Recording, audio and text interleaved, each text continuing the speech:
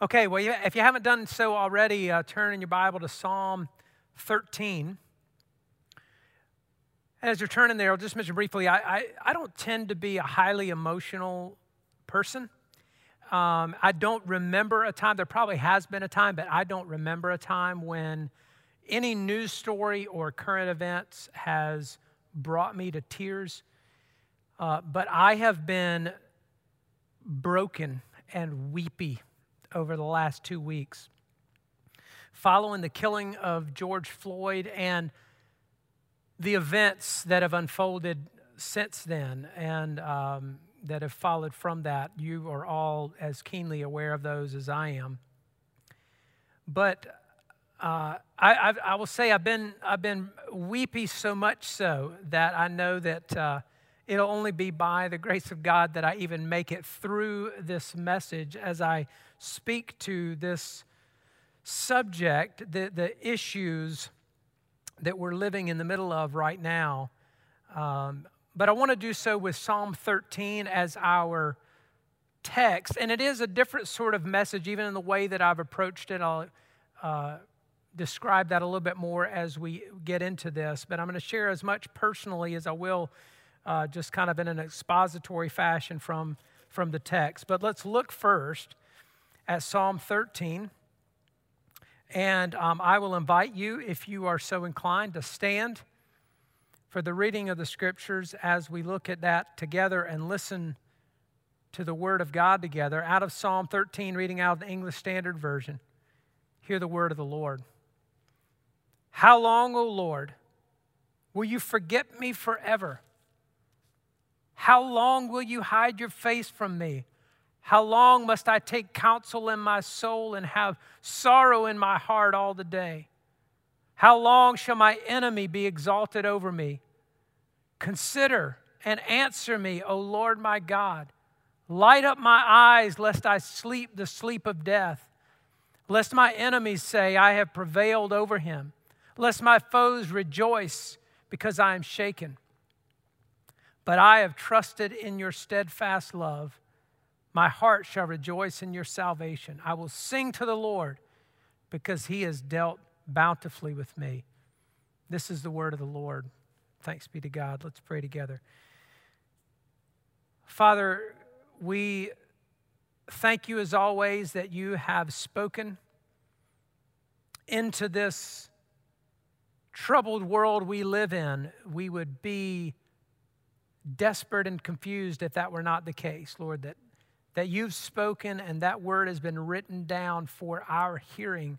And we open it always with the great expectation that you will speak in it and through it by your Spirit. We need that today as much as we ever do. And so, God, I ask that you would speak your word by your Spirit and through your servant to your people for your glory. And maybe more than any time in my recent memory, God, I would ask you to move me out of the way, even as I share personal accounts, God, that you would move me out of the way, that you really would be speaking to your people in this time today. And I ask it in the name of Jesus. Amen. Well, we don't know the immediate context of this psalm. David spent much of his life threatened by one set of enemies or another. And again, if you're a student of the Bible, you know that. If you've read the Psalms, you get that sense. But we don't know the specifics here, the circumstances or the enemies, which is actually kind of helpful to us. There's a certain anonymity to it and a certain generality to it. And so it's helpful to give voice to our own cries sometimes when it's just a general cry of a person needing deliverance from God. But whatever it is in this case, it has the makings of a lament, as so many of the Psalms do. And I just want to just kind of observe quickly what's here, because as I said, I'm approaching this message in a quite different way. But you could say we see in verses 1 and 2 that he describes his situation. And what is that? Well, it's that he's he's calling out to the Lord, and the Lord seems to be just absent from the situation. He doesn't see him in the midst of his situation. He doesn't see him there present to meet whatever his need is. He doesn't hear from him or sort of feel his presence. He's in need and yet feels alone, taking counsel in his own soul, he says. So he just describes that situation here and wondering, how long, God, will it remain this way? That I'm here on my own somehow, distant from your presence. And then in verses 3 and 4, he makes a supplication. So, consider and answer me, O God. Light up my eyes, lest I sleep the sleep of death, lest my enemies say I prevailed over him. God, answer me, lest my enemies who have me under their thumb right now say in a sort of mocking way that they've prevailed over me.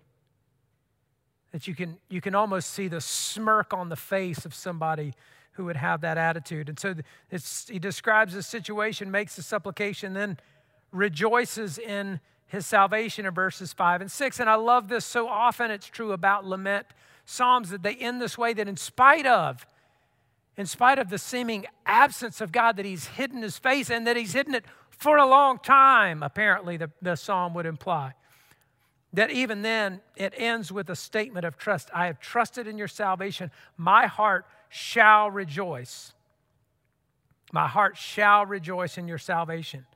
I will sing to the Lord because he has dealt bountifully with me. And I know because he has dealt bountifully with me, I know that he will again. I know that he will again. And that's sort of the cry here, the raw human cry of the psalmist's heart. And as we studied that even last summer, this was one of our observations about how one of the things that's wonderful about the Psalms is how just very human they are and how relatable they are to those who encounter need. But as I mentioned, sort of implied, I suppose, at the outset, I want to speak to the subject of racism this morning, that we're seeing our whole nation shaken by once again, but shaken by in a different way, I would say this time. There's a watershed moment that we've met, that there is just something different. This time it has perhaps something to do with the fact that it's coming on the heels of this pandemic and the quarantine, and just we're emotionally strung out by that. But I believe there's a gift in all of this from God in what He is doing and going to do through this. But I want to speak to that subject, and I want Psalm 13 just to give us language to cry out to God to deliver our country from the scourge of racism that has plagued us for far too long. That's plagued us for our whole history. And even for our lifetime, when we thought maybe we were walking out from under that some decades ago, and it still rears its ugly and evil head time and time again. And so I'll say, even and in speaking to this in any context, there's a risk of saying the wrong thing, and I probably will. In fact, I surely will. I say the wrong thing when I'm not even talking about anything very sensitive or controversial. I almost certainly will. There's a risk of sounding like I understand the issues thoroughly, which I certainly don't. And other risks that come along with it. In other words, there's something safe about not saying anything about it. And yet something terribly, terribly wrong about not saying anything about it. And even though there are those risks, I'm going to take them. I'm going to take the added risk of sharing a personal story and sort of wrapping my message around that hopefully for the purpose of illustrating some observations we need to make, revealing some things we need to see, and somehow in a personal experience with that, it becomes less abstract. That it's not about, in other words, looking at what's happening right now and interpreting that, or, in some cases choosing whose narrative of events you're going to adopt as your own and that sort of thing. It's really trying to look at a chain of events, a history of events in a more transcendent way, if you will, or an overarching way, and bring something of a personal story to that makes it a little bit more concrete. And at the very least, for me, makes it impossible to dismiss as simply an abstraction or somebody else's issue, or as something that's not really real. One of the things that happens in these individual events, like George Floyd's death, like Breonna Taylor, like Ahmaud Arbery, all which have happened in the last 3 months, and others that have happened in the preceding years, what tends to happen is that every single event, we get into the details and discovering the details and sort of down into the minutia enough that the details obscure to some extent what really happened, and give us a way to say, I'm not really sure about that, and at least I don't have to feel uncomfortable about it. So I hope that I make us uncomfortable today. Or I shouldn't even say that I make us uncomfortable. I just hope this subject makes us uncomfortable and that we don't allow ourselves to get comfortable. And so I'll do that again by way initially of a personal story on this subject. So the movie Stand By Me, if you saw that, it's been a long time ago now, but it's about kind of the sort of adventures of a small group of 12-year-old boys over a long weekend, and lots of just boy stuff happens, over that weekend. A great story there, but it ends with a line that says, "I never had any friends later on like the ones I had when I was 12. Well, I know this to be true, and maybe you do too. Even if you've never heard that line, maybe that sort of resonates. But when I was 12, my best friend was a boy named Hamilton, and we called him Hamp for short. But Hamilton was a black boy, lived across the street from me in downtown Morehead City, small southern town. Again, most of you, if you've lived here locally, you know that town. And I'll say, don't worry, this is not a story about me and my best friend per se, but it's significant to appreciating some of what transpired later. But from 5th grade through middle school, those sort of unsurpassed best friend kind of years, through 5th grade through middle school, he and I were virtually inseparable. We went to school together. We spent all our free time together. I mean, all our free time together. We played sports together, even got our first job together at age 12, washing dishes at a breakfast restaurant on the waterfront. And so he slept over at my house on Friday and Saturday nights. We pulled out the sofa bed in the living room, set an alarm for like 3:30 in the morning to get up to go walk down to the waterfront to wash dishes at this breakfast restaurant. Now, can you imagine your 12-year-old doing that these days? But anyway, so that was sort of life that we lived together. And the point, just to say, he was a best friend like best friends are, and he was almost a fixture in our house, and in a real sense, part of our family. So much so that he even called my grandmother Mamaw, because that's what we called her. He addressed her by the same name that we use for her. She lived right beside us. Our backyards connected.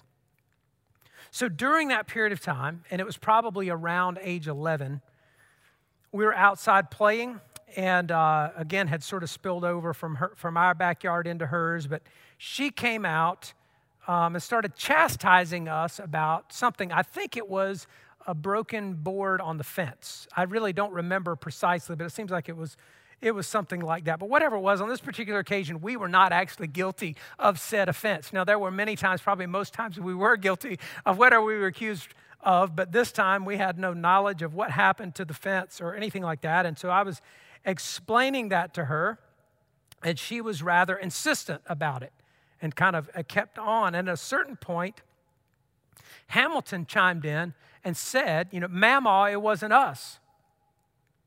And so pardon the offensive and shocking, disturbing nature of what I'm going to say next, but it's sort of necessary to make the point. And Hamilton, as he chimed in and said that to her, she looked at him and pointed her finger and said, "Shut up, nigger." And so much happened in that just flash of a moment, because it was more shocking to me then than perhaps it was to you even right now. Selfishly, I was embarrassed that happened, but more than that, I was so disturbed because this was my grandmother, and she was certainly no perfect woman, and we had plenty of Mamaw stories about her, but still, she was a grandmother who did grandmother kind of stuff, right? I mean, so we sat on her lap, and she rocked us and read Curious George to us and other children's books, and we sat in the porch swing with her as the sun went down and the street lights came on. We watched cars go by as we ate ice cream and, got goosebumps from the summer breeze. Memories like that, grandmother kind of stuff. But right then, there was a hatefulness and a contempt on her face and in her voice that I hadn't seen before. And that didn't seem like that belonged on the face of grandmothers. I mean, I knew of that kind of thing all too well. I mean, come on, I lived in the small town South. This wasn't unfamiliar territory, but it was just so disturbing to see on that face and hear in that voice. And then on the other hand, here's my very best friend who was the target of that dehumanizing remark. And make no mistake, that's exactly what it was and exactly what it was intended to be. And he mattered to me. And I'd say at that time in my life, if you had forced me to choose between him and Mamaw, I'd have chosen Hamilton. But almost immediately, he laughed it off, as if it was funny to see an old lady get so worked up over anything. And honestly, that was probably part of it for him and for me. When you're a boy, both Hamilton and I were younger brothers. And if you're a younger sibling, you learn the art of aggravation. You learn how to be annoying because you don't have other power, and so you just get somebody worked up enough, and upset. That's one of your superpowers. And so there probably was something amusing about seeing a Mamaw, a prim and proper old lady, that worked up. But there was more to it than that, for sure. But it probably set me at ease a little bit for the moment, and we made jokes about that later. But as I said earlier, it was a flash of a moment, like a flash of lightning in the middle of a thunderstorm. So if you've ever been in a thunderstorm where the power's out and you're sitting in the dark and lightning just lights up the sky and even the room that you're sitting in. And just for a moment, you see what you've been sitting in the midst of otherwise in the dark. And for just a moment, it's lighted and then it goes dark again. It was a flash, and in that flash, it revealed two things that had otherwise been living in the dark. Two things about these individual people in my life, but two things about racism more generally that have been lifelong lessons, and I'm sad to say lifelong patterns in our country. But the first thing revealed there was what I understood the message to be, is that Mamaw liked black people just fine as long as they stayed in their place. She thought that he was something less than her. Not because he was a child. Make no mistake about it. It would have been not only understandable, but almost predictable in that day and age for an elderly person to say, how dare you speak to me, an adult, that way? You're a child. You don't speak to me. That is not what she said, and that was not her concern. That was not her concern at the moment. She spoke to him that way because he was black, and she spoke it as if she expected him to know what his place was and to stay in it, and he had just crossed a line. I got that message. That message from Mamaw was the message a lot of other white people in my town, frankly, could have uttered as well. And that they communicated in unspoken ways. We like black people just fine as long as they stay in their place, so to speak. The second thing that it revealed, this was just part of life for Hamilton. By 11 years old, this was nowhere close to the first time somebody had addressed him that way or some variation of that. This was just part of life. He had to learn how to navigate a world where he would routinely be treated that way. And his mother would have known that part of her parenting task was teaching him how to navigate that kind of world where he was going to be treated that way. Teaching her children skills of how to deal with those kinds of situations. You know, and if he was going to maintain any sense of dignity, he'd have to hold on to it himself because there would always be somebody trying to take it from him. Those are the kind of lessons he had to learn, and that his mother had to teach him. You know, so he would have had to, I don't know that this happened, but, you know, when I was 16 and I got my driver's license, my parents would have been concerned with telling me before I drove off that first time, now be sure to obey the speed limit. Don't let anybody else in the car right now. You don't need the distractions. Come home before it gets dark. I don't want you driving at night, right, to start with. Things like that. Hamilton's mother would need to teach him all those things. Plus, if you get stopped, keep both hands on the wheel. Don't reach for your wallet unless you're told to. And don't do it too quickly. Smile a little bit. Be respectful. Be polite, because she would know that the risks of him not coming home were not only because of traffic safety,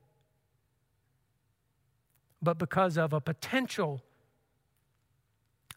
inopportune encounter with a law enforcement officer or just the wrong person at the wrong time. The point is, he experienced life differently than I did, and this kind of thing that I just observed and was undone by was normal for him.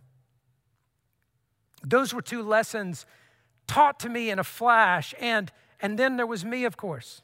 I'm the other character in the story. And I knew that there was probably more of, in my heart, what I observed in my grandmother, of my own sense of superiority, but even more undeniable was the fact that Hamilton's struggle would never have to be my struggle unless I made it my struggle. You know, that I could enter that fray if I wanted to. I could sort of join him, come alongside him or others who might be, you know, victims of that sort of racial prejudice and mistreatment or whatever. But I could exit whenever I wanted to. That did not have to be my battle unless I made it my battle. And by and large, that's been the story of my life ever since then. I would say that by and large, I haven't made racism my struggle. It hasn't had to be my struggle. I've been aware of the ongoing reality of it, but I haven't had to fight that battle. I've had my own challenges in life to make my path, you know, and I have and avoided other conflicts. That's probably true of most of us listening to this, I would say. But along the way, I've remained quite aware that racism is still a reality. And what's been made more vividly clear in these last few weeks is it's still a reality with the very same face on it that I saw all those years ago. That on the side of the one sort of dishing out that racial mistreatment, and on the side of the one receiving it or being afflicted by it, it's fundamentally the same thing in form now as it was then. And all of that got stirred up in the last couple of weeks. It's sort of just been dredged up. And again, by the grace of God, sort of had a light shone on it. In the aftermath of not only George Floyd's death, but as I mentioned earlier, Ahmaud Arbery, Breonna Taylor, George Floyd's in the just most sickeningly callous and inhumane way that he was killed. And in the midst of all of the swarm of stuff going around the internet, I saw two videos that really, for me, just crystallized a lot of what I've even just been describing about my own experience. And I'll try to mention those quickly, but one of them was a video of a conflict between a white woman and a black man in Central Park. You may or may not be familiar with that story. It wasn't as newsworthy because it wasn't of the same consequence. Nobody died as a result of this. But the long story short, she was walking her dog in the park, let her dog off the leash in an area where all dogs are supposed to be on a leash. There's this black man who was an avid bird watcher. He had been actually, as I think I read, the head of the ornithology club at Harvard University in some previous years. This was something that he regularly did. And he asked her to put her dog on a leash, and she refused. They got into a little exchange about that, and he started videoing the incident. And that upset her. And I can't necessarily kind of project onto that all of what her motives were. But it was as if she was saying, how dare you? If she's the one breaking the law here, but how dare he sort of have the upper hand in this and be insisting what he was insisting. And she goes up to him and says, she did say, please stop filming, in a real agitated kind of way. But ironically, it was the same kind of finger pointing that I witnessed from my mama. And then when he refused, she said, I'm going to call the police and tell them that an African-American man is threatening my life. And you can go back and watch, you can find that video if you want to look it up. Her name was Amy Cooper, if that helps you find it. But she had the same sense of superiority, is really the point. She had the same sense that when push came to shove, she could leverage that. There was nothing at all threatening about what this man was saying. If anything, it was the other way around by somebody who had let their dog off a leash. If anybody was threatened by this, there was nothing threatening at all about it. But she knew, number one, if she made that claim, she thought she could get her way. Number two, she hoped if she called the police and made that claim, that they would come and at the very least ruin his day. It didn't turn out that way. It actually went badly for her, I'll say. But it was the face in very recent news of the same kind of contempt that I witnessed as a child. The second video was of a young black man trying to stop some others from looting. And I actually didn't watch that video in its entirety at all. But one of the men he was trying to sort of stop and hold back was in his mid-40s.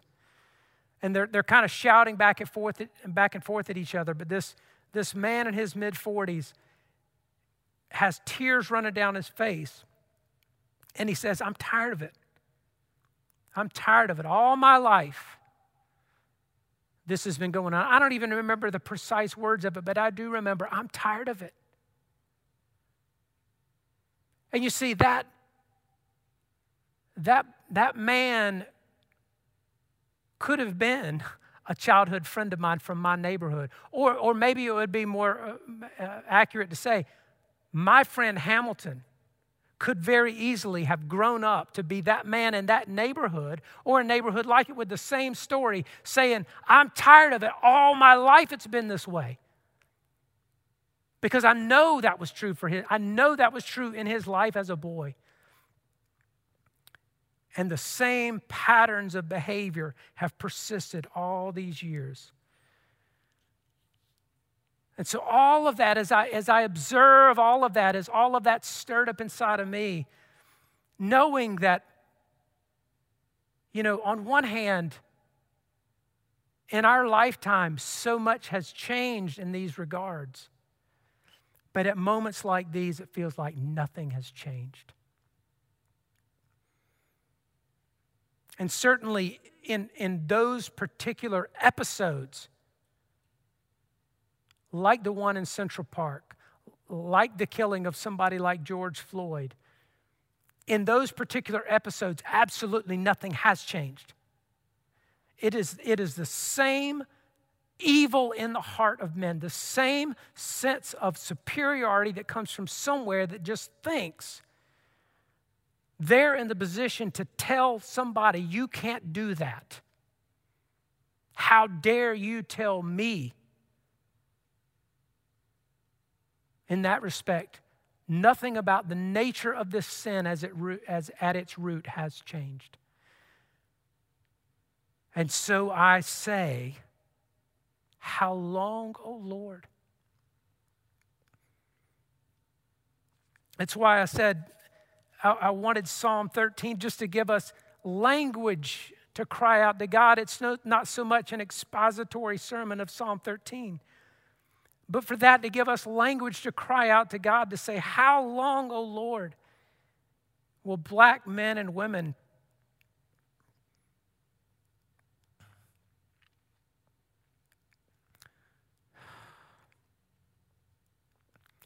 cry out just to be treated with dignity?